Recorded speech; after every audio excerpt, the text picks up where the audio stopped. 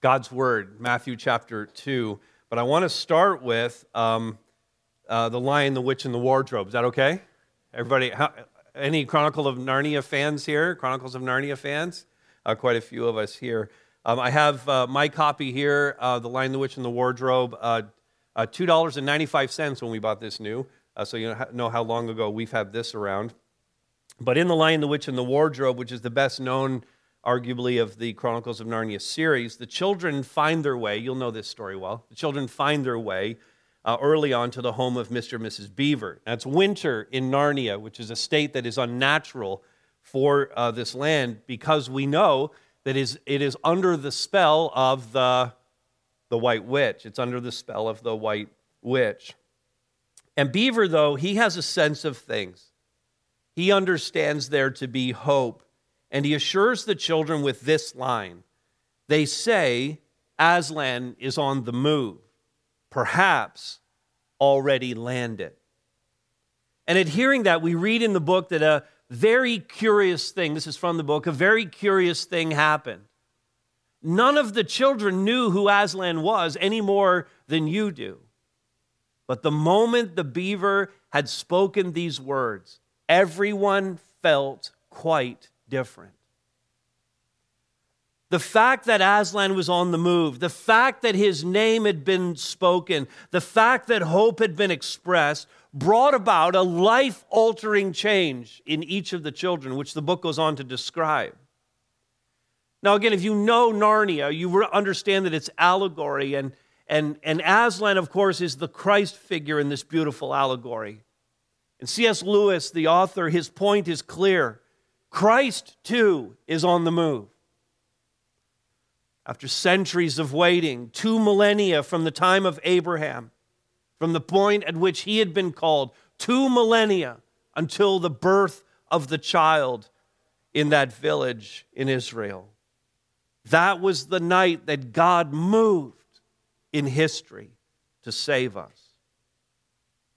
He had indeed landed, to use Mr. Beaver's word. And as a result, everyone felt quite different. Do you feel quite different as a result of hearing the nativity story, of being aware of what God has done for us? Has your awareness of Christ caused you to feel quite different?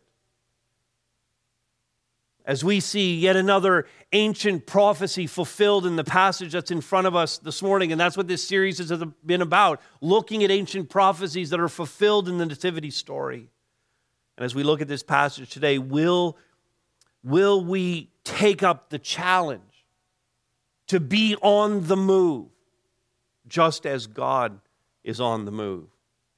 And so this is Matthew chapter 2, the last few verses here, beginning at verse 19.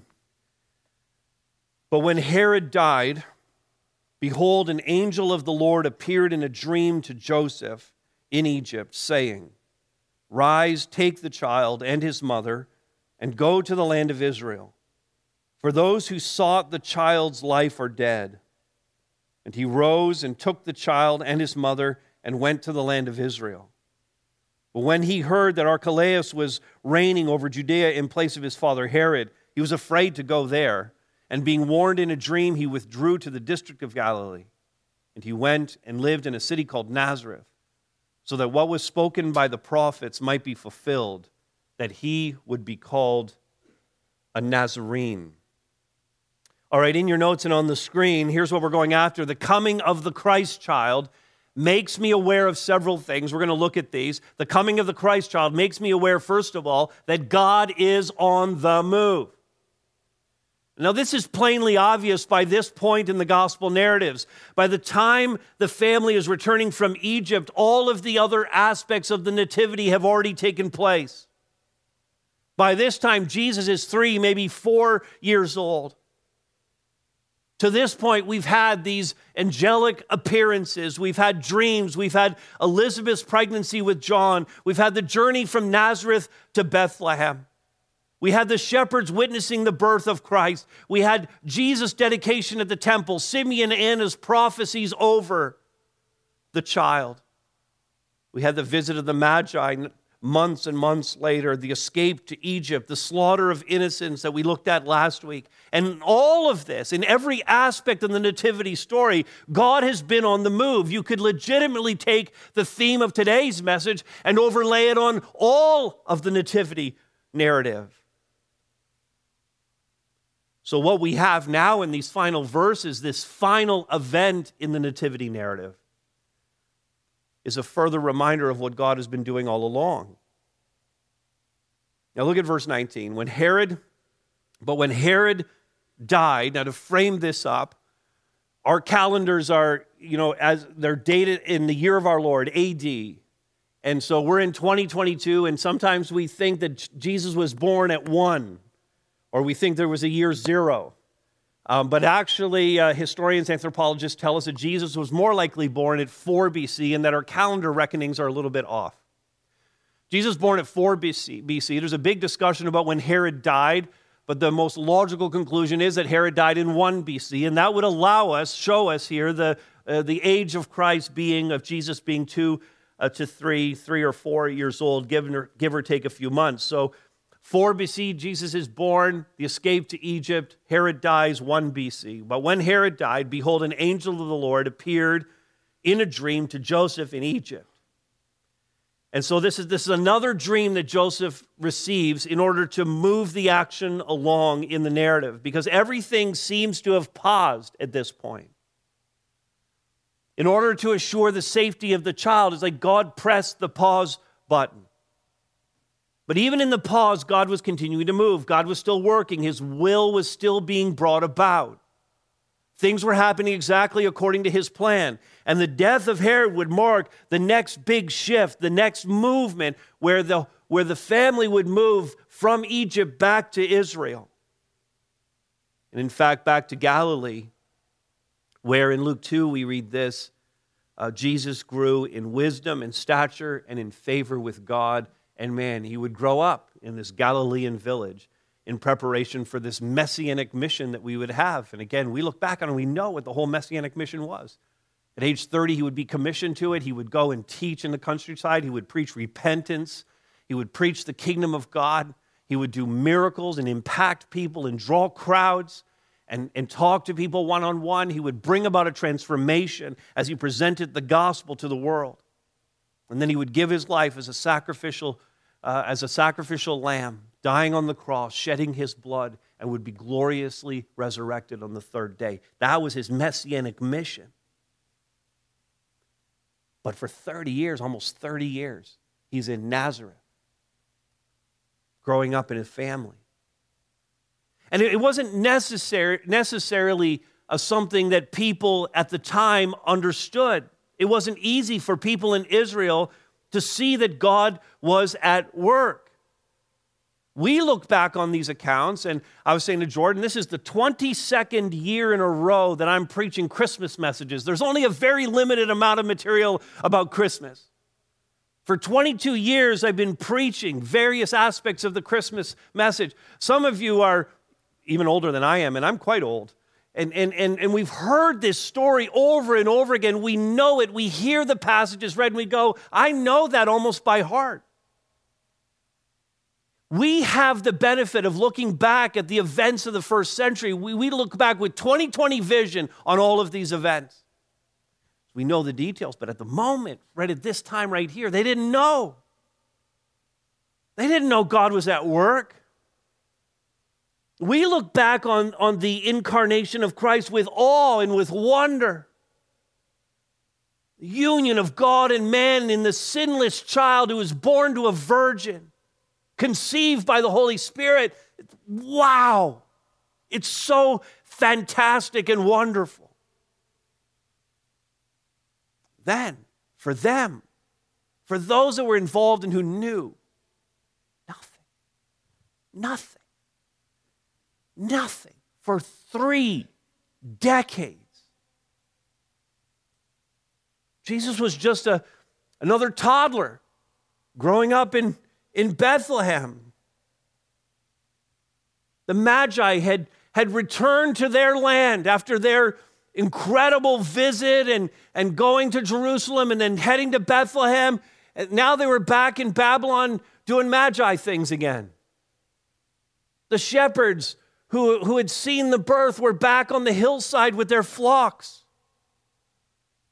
Mary's relative Elizabeth, with whom she'd shared this moment when they reveled together in their prophetic pregnancies, they were now just two moms, changing diapers, wiping snotty noses, and wondering if they'd ever get a good night's sleep again. With all the miracles that had happened, everything seemed to just snap back to normal. They could legitimately ask the question, was God really on the move? It would be easy for us to be so engrossed with the normal happenings of life that we don't see God in any of it. We don't see him answering prayer. We don't see the way he's healing people. We don't see the provision, the way he leads, the way he saves. That we miss God giving peace to people, providing hope, offering joy, demonstrating his love. We don't see God changing lives. We don't see people finding comfort in him, being strengthened by him, receiving the wisdom they need to make decisions and to live day by day. Again, we may miss these things because we're living in the mundane, in the ordinary, in the normal. But let me say this. If that's you, if you're not seeing God move, could I suggest that the problem is not with God, who's very much doing all of these things, every moment of every day, in the lives of countless millions of people. Could I suggest that the problem is not you if you don't see, is not God, but is you if you're not seeing these things happen?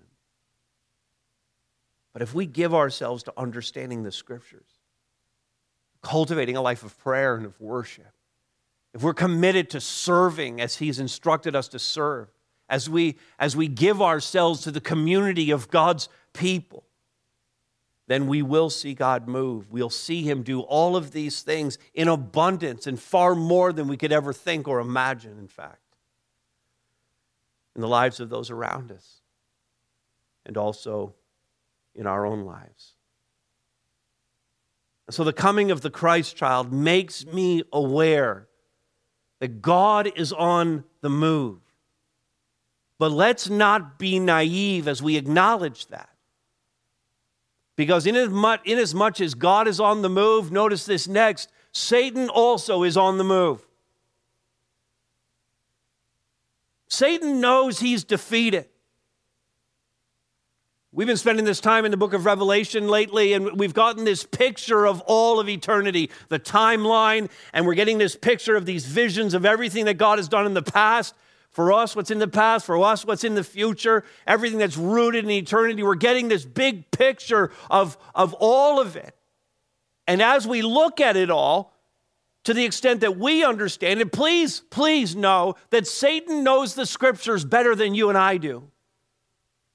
So Satan knows he's defeated. He knows the end is coming for him. He knows that by the shed blood of Jesus Christ on the cross, his doom was sealed. Yet his intention is to subvert as best he can the plans and purposes of God before he is finally and ultimately dealt with. And he's a player in the nativity story.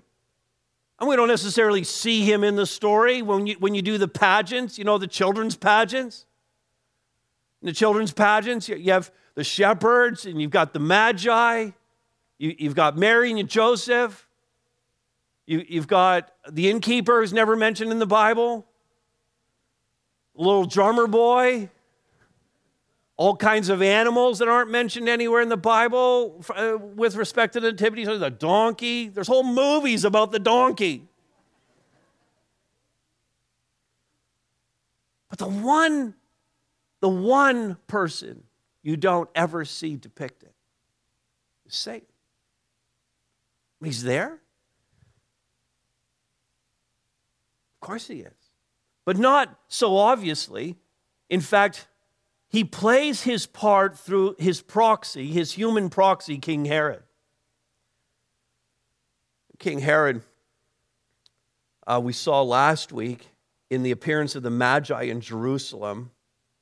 These Magi appear, and they're kingmakers. They're advisors to kings. They're influential. They're rich. They're from a foreign country. They appear in this massive entourage in Jerusalem because they've seen this star. They know it comes from the Jewish prophecies, and so they see the star, and they go, well, that means, based on the prophecies, seeing this star, that a king is born in Israel. So they pack up all their stuff and their big entourage, and they head out the hundreds and hundreds of kilometers it would take to get to Jerusalem. They go to the capital where the palace is because a king has been born, and that just makes sense. But as they enter into the city, it causes this huge uproar. And Herod, who is the king, is a little bit shocked to find out a new king has been born. He doesn't know anything about this. Plus, he considers this king to be a threat. Why? Because Herod has no Davidic blood. He does not sit on the throne of Israel legitimately. And so a king born as a result of a prophecy would be a threat to his throne. And so this causes a great upset in the palace and with Herod and his people. So he sends his soldiers, and we saw this last week in Jordan's message. He sends his soldiers to Bethlehem. He found out from the prophecies that's where the Messiah would be born. And the soldiers kill all the male children of age, all the toddlers down to infants, in order to wipe out the threat. Now, this is wholly consistent with who historians tell us Herod was. He was a tyrant of the worst kind. In summing up Herod's life, Josephus, the Jewish historian, said he was a man of great barbarity toward all men equally. I mean, he was as nasty to one person as another, and a slave to his passions. The accounts of the atrocities that Herod performed are horrific. His excesses are well documented. He was married 10 times. He had children from many, if not all of these wives. He was known for many, many atrocities, but worst of all, it would seem, although the murdering of innocents was bad, he murdered his own sons. And so no surprise that he had no conscience about doing it in Bethlehem. He murdered his own sons because of his paranoia, thinking they were plotting to overthrow them. And I tell you all of this and spare you all the details of his life because it's obvious that he was the perfect representative of Satan. As were many despots and kings and dictators before him and many more that came after him. Now, this is again, having mentioned Revelation and the time that we've spent in this book to further make the point of Satan on the move. As we've studied Revelation, and more recently we were in Revelation chapter 12, and let me remind you about something that we saw there. Revelation 12, this is the last part of verse 4 and verse 5. And the dragon stood before the woman who was about to give birth, so that when she bore her child, he might devour it. She gave birth to a male child, one who is to rule all the nations with a rod of iron. But her child was caught up to God and to his throne. Now again, in the visions that John saw, we understand that we're seeing some events that happened in the past, some events that were happening and are happening in the present, and some events that are as yet future to us. Revelation is filled with all three of those pictures for us. And in this picture, we see the same kind of thing. There's something here that's being recounted that John is seeing that happened already, and something that we are yet waiting for in the future. And in part, what this passage speaks to is what Herod sought to do. He tried to devour the child. But God sent the family to Egypt for safety. He protected them.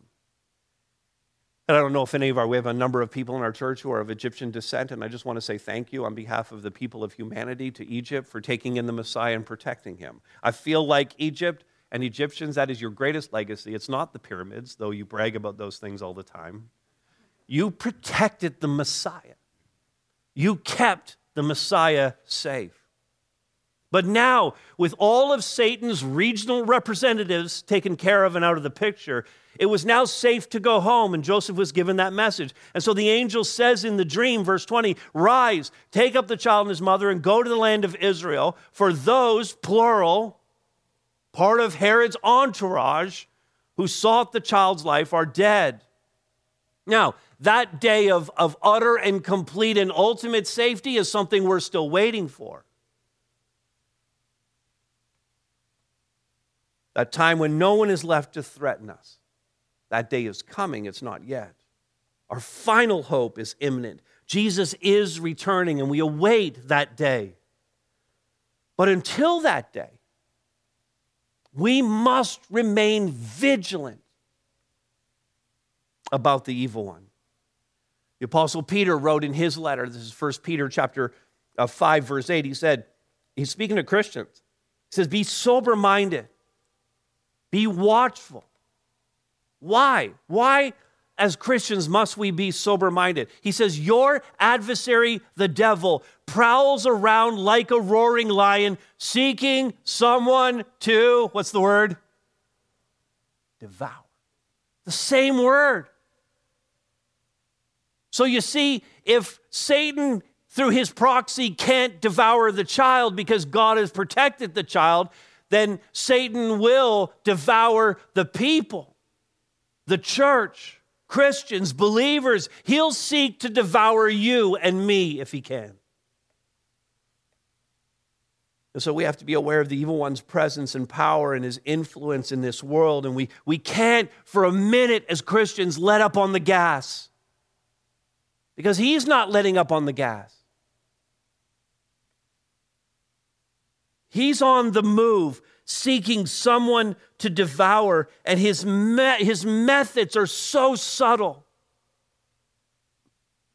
Don't think that evil is coming at you full force and so obviously.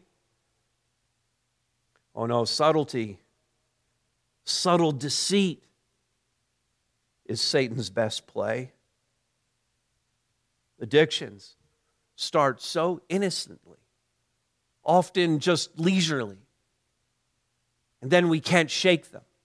They grip and consume our lives. Fantasies turn to flirting and then a fling that causes a family to fail. The having something transforms into wanting it and more. So we pursue it at all costs. Any good gift from God can be perverted into an idol that we worship. The natural order of things, what we just look at and know to be true, is now being turned on its head, so that now it's only about your truth and my truth and not the truth. It's subtle. Satan's on the move every minute of every day. Students, he's on the move in the schools that you go to.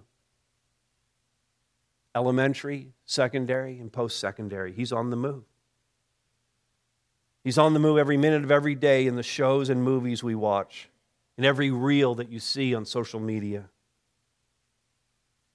Satan is on the move in all the news sources that we give our attention to. And listen, we have to be aware. We can't afford to be complacent about these things. Now let's just follow the logic here. If God is on the move and Satan is on the move, then it would seem logical that I too should be on the move. You and I should be moving as well. We have to respond in a way that demonstrates that we're taking all of this seriously. That I see God and Satan on the move, and that I realize I can't simply be standing still lest I get caught in the crossfire in this spiritual war and I become a victim a casualty of it, rather than a victor in the middle of it. Now notice 3 ways that I can get moving, 3 ways for you to get moving. First, I must be actively obeying God's word. This is what Joseph models for us in verse 21. Notice, he's received this dream. The dream is a word from God, a specific word from God for him. So I must be actively obeying the word of God. This is what Joseph hears. He does. He rose, verse 21. He rose and took the child and his mother and went to the land of Israel. He did so at the hearing of the word of God. He didn't hesitate. He just went for it. This angel communicating with him in a dream. Now I hear that. I hear about God communicating in a dream, and I go, that's so sketchy. Doesn't that seem sketchy to you that God communicates in dreams? I mean, let's agree on a couple of things here. Can I put up a couple of things in front of you that we could maybe agree on? Thank you. Okay. Pausing for dramatic effect. Here's the first thing that I think we could agree on. The overnight dreams you and I have, like when we're in our REM sleep, okay, the overnight dreams that you and I have are way too weird to be from God. Can we agree on that? Yeah? In fact, this is exactly how God has designed us. I got a little quote here from a researcher, PhD guy from UCal Berkeley, and he said this. His name is Matthew Walker. He said, this is pretty commonly understood about dreams. Time spent in dream sleep is what heals. REM, that's rapid eye movement sleep, that kind of dreaming appears to take the painful sting out of difficult, even traumatic emotional episodes experienced during the day, offering emotional resolution when you awake the next morning. I mean, this is like God's reset button for us to get a good night's sleep. This is the equivalent of my Mac isn't working well. I'm just going to press the power button, shut it all down, and reboot it. This is getting REM sleep and having those weird dreams that we have is our way of processing all of that so we can wake up the next morning and be sane. Can we agree with that? And here's something else with respect to that. Joseph would have had the same kind of weird dreams that you and I normally have. He'd go to bed at night, he'd dream about donkeys on the roof, or he'd dream once again about, I cut the boards too short, because that's what carpenters dream about. Here's the second thing. So overnight dreams that you and I have are way too weird to be from God. Secondly, when God speaks in a dream, you're going to know it. It's not going to be weird. It's going to be clear, and you're going to wake up and you're going to go, God spoke to me. It's going to be that clear. There's going to be no doubt. Now, here's the thing, because they're very uncommon. God can communicate in dreams, but they're super, super, super uncommon. Most of our dreams are just weird dreams. Because we don't need a dream from God to know what to do. Because he's already printed it all in his book. And he gave us the book. And he said, you know what? Just go ahead and do this. Y'all don't need a dream. You have a book. Joseph didn't have the book. And Joseph needed something very specific. He needed to hear something very specific that he needed to do. And so you and I simply need, here's what I want to say about this. You and I simply need to obey what's in the Word of God, and that by default will get us moving. If we just obey the Word of God.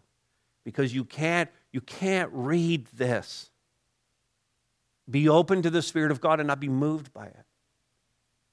Hebrews 4 tells us that the Word of God is living and active. It's sharper than any two-edged sword. It pierces to the division of soul and spirit, of joints and marrow, and is a discerner of the thoughts and intentions of the heart. It's living, it's active, and if you say, Holy Spirit, teach me from this book, and when you read it, it will transform your life, and you will not be able to stand still,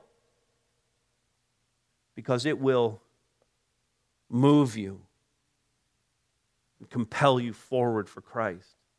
All right, notice we are to be Obeying the word, secondly, and carefully discerning the times. So not only hearing what God has to say to us, but now taking that and looking at the landscape and looking at what's going on in our lives and being able to discern things about it so that we have the mind of God about these things. So Joseph gets the word, verse 20, to go back to Israel, and he's not given any specific place, just go back to Israel. And so it seems that it was left to him to decide where he was going to go. And as he was thinking about it, it seemed just logical that he would go back to Bethlehem. That's where they had established their lives after Jesus was born. They were there for up to 2 years. No doubt they had made friends there. We know they were in a house while they were there. He probably started his business and was working and doing carpentry. They knew people at the synagogue. They had integrated into life. Not only that, both Mary and Joseph were in the line of David, and this was the city of David. This was their people, and this was their place. Not to mention the proximity to Jerusalem, just a few kilometers down the road.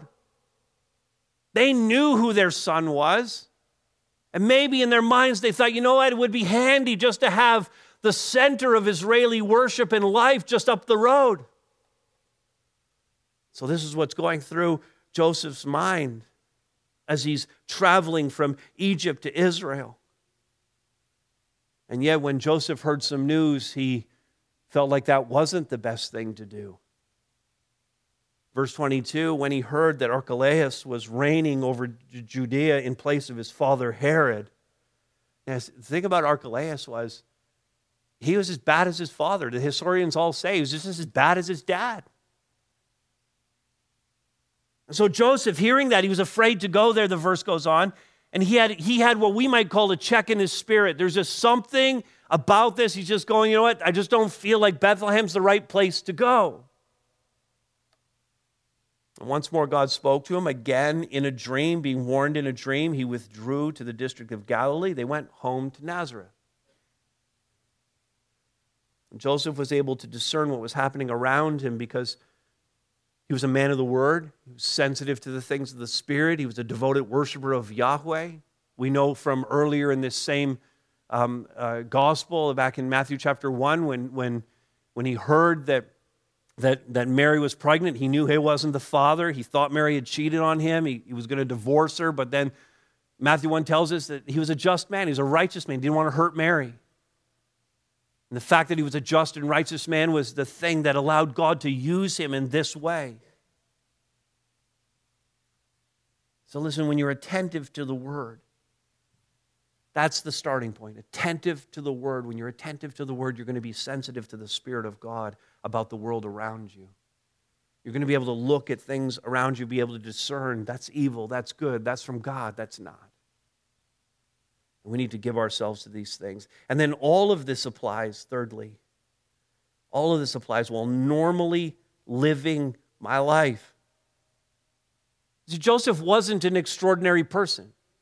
Mary was not an extraordinary person. Mary did not have a glowing halo over her head, despite much of the artwork you've seen. They were as ordinary and unassuming as any single person in this room. Anyone watching the live stream right now. They're just normal people. So verse 23 says simply, he went and lived in a city called Nazareth. He fulfilled God's will so that he went there so that what was spoken by the prophets might be fulfilled, that he, Jesus, would be called a Nazarene. Now, teeny little interpretive problem here. In that we have no Old Testament prophecies that say that Jesus would be called a Nazarene. So what do we do with this? Well, the commentators all agree that this was a general prophecy that was known to many, passed down through oral tradition, but never actually inspired to be written in the Scriptures, that many prophets would have preached that Jesus would have come from Nazareth, or that the Messiah would have come from Nazareth. And that prophecy was consistent with the biblical idea that the Messiah would rise from humble circumstances, which is throughout the prophecies. The Messiah would come from humble circumstances. And so he came from little thought of Galilee. He came from much maligned Nazareth. In fact, you'll remember that later on when Jesus is confronted by the religious leaders and they find out that he's from Nazareth, they say, "Can anything good come from Nazareth?" Right? That's their question, because they know nothing good ever comes from these little podunk little towns. And I thought this would be like a great spot, just so we would understand this, to insert the name of a town that would sub in for being like small and insignificant and no one thinks much of. But I don't want to offend anyone unnecessarily, so I'll just say Cleveland. Can anything good come from Cleveland? Does everyone get it? See? That's what it was like. He was to come from a place that people didn't think much of. He was to come from a place of obscurity, away from power, away from the center of things. This is something Isaiah had predicted 600 years before Joseph and Mary made this trip back to Nazareth. This is what Isaiah said in that beautiful messianic chapter, Isaiah 53. "For he grew up before him like a young plant, and like a root out of dry ground. He had no form or majesty that we should look at him, and no beauty that we should desire him."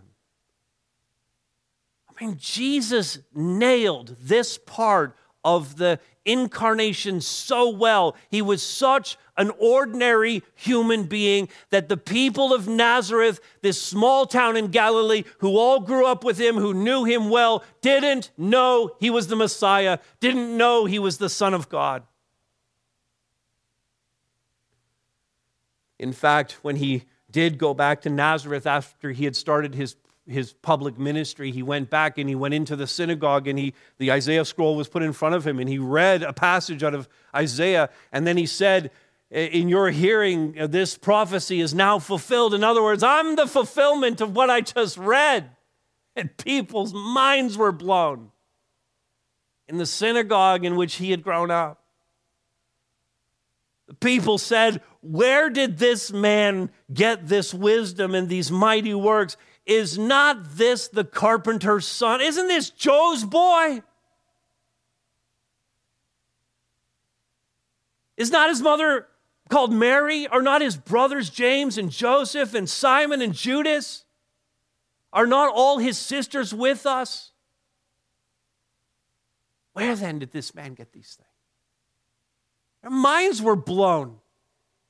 They didn't expect at all that Jesus, he had nothing about him that should cause anyone to believe that he was who he was now claiming to be. He lived such a normal and ordinary life for those first 3 decades. Completely unremarkable.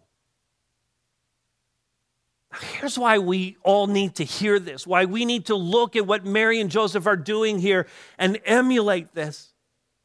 Francis Schaeffer said in his book called No Little People, he said this: "There are no little people in God's sight. So there are no little places. To be wholly committed to God in the place where God wants him, this is the creature glorified. This is the way of the Christian." And so God wants to use us in the ordinary life that we have and are living. Wherever God has placed you, that is your place of service and mission. I want you to think about that right now. Wherever God has placed you, wherever you are right now, that's where God wants you to do service, to be of service to him and to do mission. If you will respond to this call to do mission in these places, then your home, your neighborhood, your schools, your workplaces, and the church will provide you with a lifetime of opportunities for the gospel. You need not look any further than these places to make an impact for the kingdom. In fact, he's looking for ordinary people in ordinary places to carry out the mission. There are no excuses. We can't be in those places and then offer excuses to God as to why we can't do this ministry. God actually wants you with your faults and your failures. This room is filled. Every person watching right now, myself included, all of us are people with many faults and failures. It's true, right? He wants you with your faults and failures. He wants you with your messy past and your chaotic present. You don't need to sort those things out first. Be on mission for Him where you are and just as you are. He wants you in your weakness. He wants you in your weariness. And He wants you in your weirdness. It's okay to laugh at that. He wants you with your anxieties and your fears.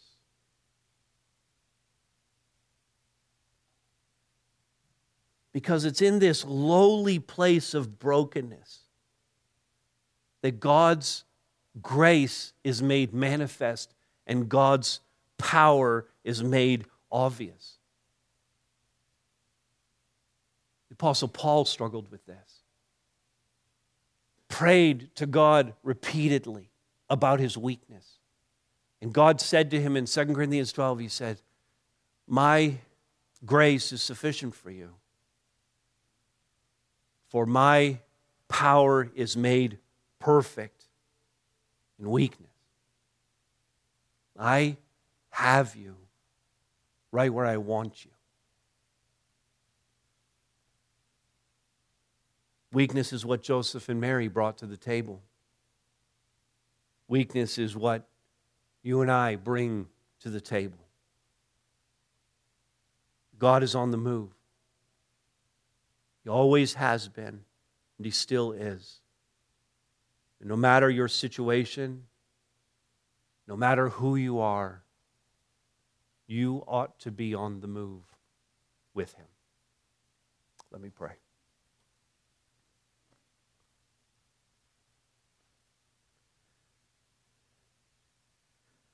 Father, I would pray right now for your Holy Spirit to move and to convince and convict each one who's hearing and has heard this message. Whether here in the room or watching online, God, I pray that you would be working in a powerful way in each person's life, Father. I think about the potential and what would happen if every single one of us pressed in to what we just heard, to be on the move with you, and the impact that that would have, Father, as we just think about the next week, the next 7 days heading up into Christmas, and all of the opportunities that are in front of us to give, to help, to serve, to love on people, to present the gospel to them. Father, I pray that there would be a great movement. The hundreds and hundreds who have heard this message today, Father, if every one of us fell under the conviction of the Spirit, what an impact that would make. And so, God, I pray that. I pray that you would move in a powerful way, that you would pour out your grace, that you would use us in our weakness, God, so that you alone receive the glory for all of this. We thank you for these things. We thank you for speaking to us. We thank you for the Messiah, Jesus. And we pray in His strong name.